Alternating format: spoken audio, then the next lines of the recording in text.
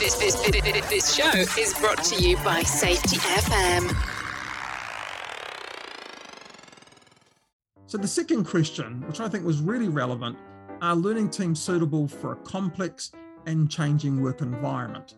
What I'd like to share with you is that a learning team, getting people together, that learning team allows us to see the story of complexity through the eyes of the people that face the risk every single day.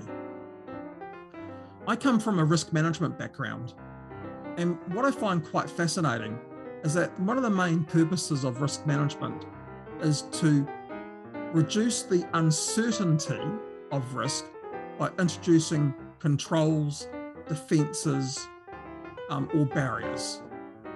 But whatever we do, there's always some residual risk. And at some point, the organisation basically says that it can do no more. And that residual risk is then left up to the workers to determine and to decide every day how that residual risk will be dealt with.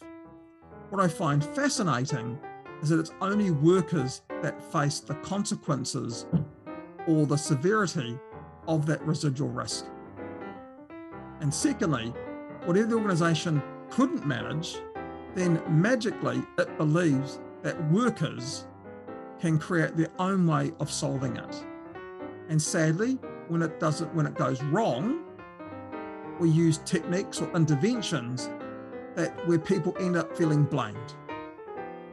Versus a learning team, it allows us to focus on why things go right, to try and manage or reduce why things go wrong.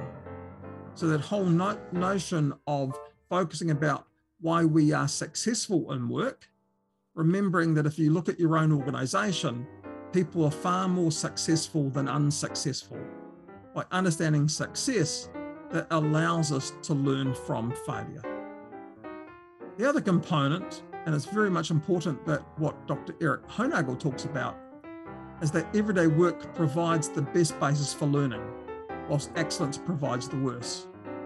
What Eric is basically saying is that to really understand those things that happen, you have to look for everyday work, because you'll see those things in a much higher frequency in terms of how often that's happening, and also you'll see the similarity between the systems as well.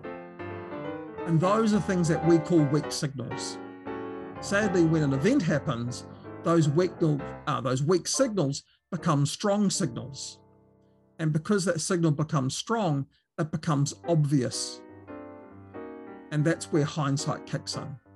Because once something becomes obvious to us, we then put in place a process of rebuilding the event rather than asking what was the decision making of that person in the system they're having to operate in at the time.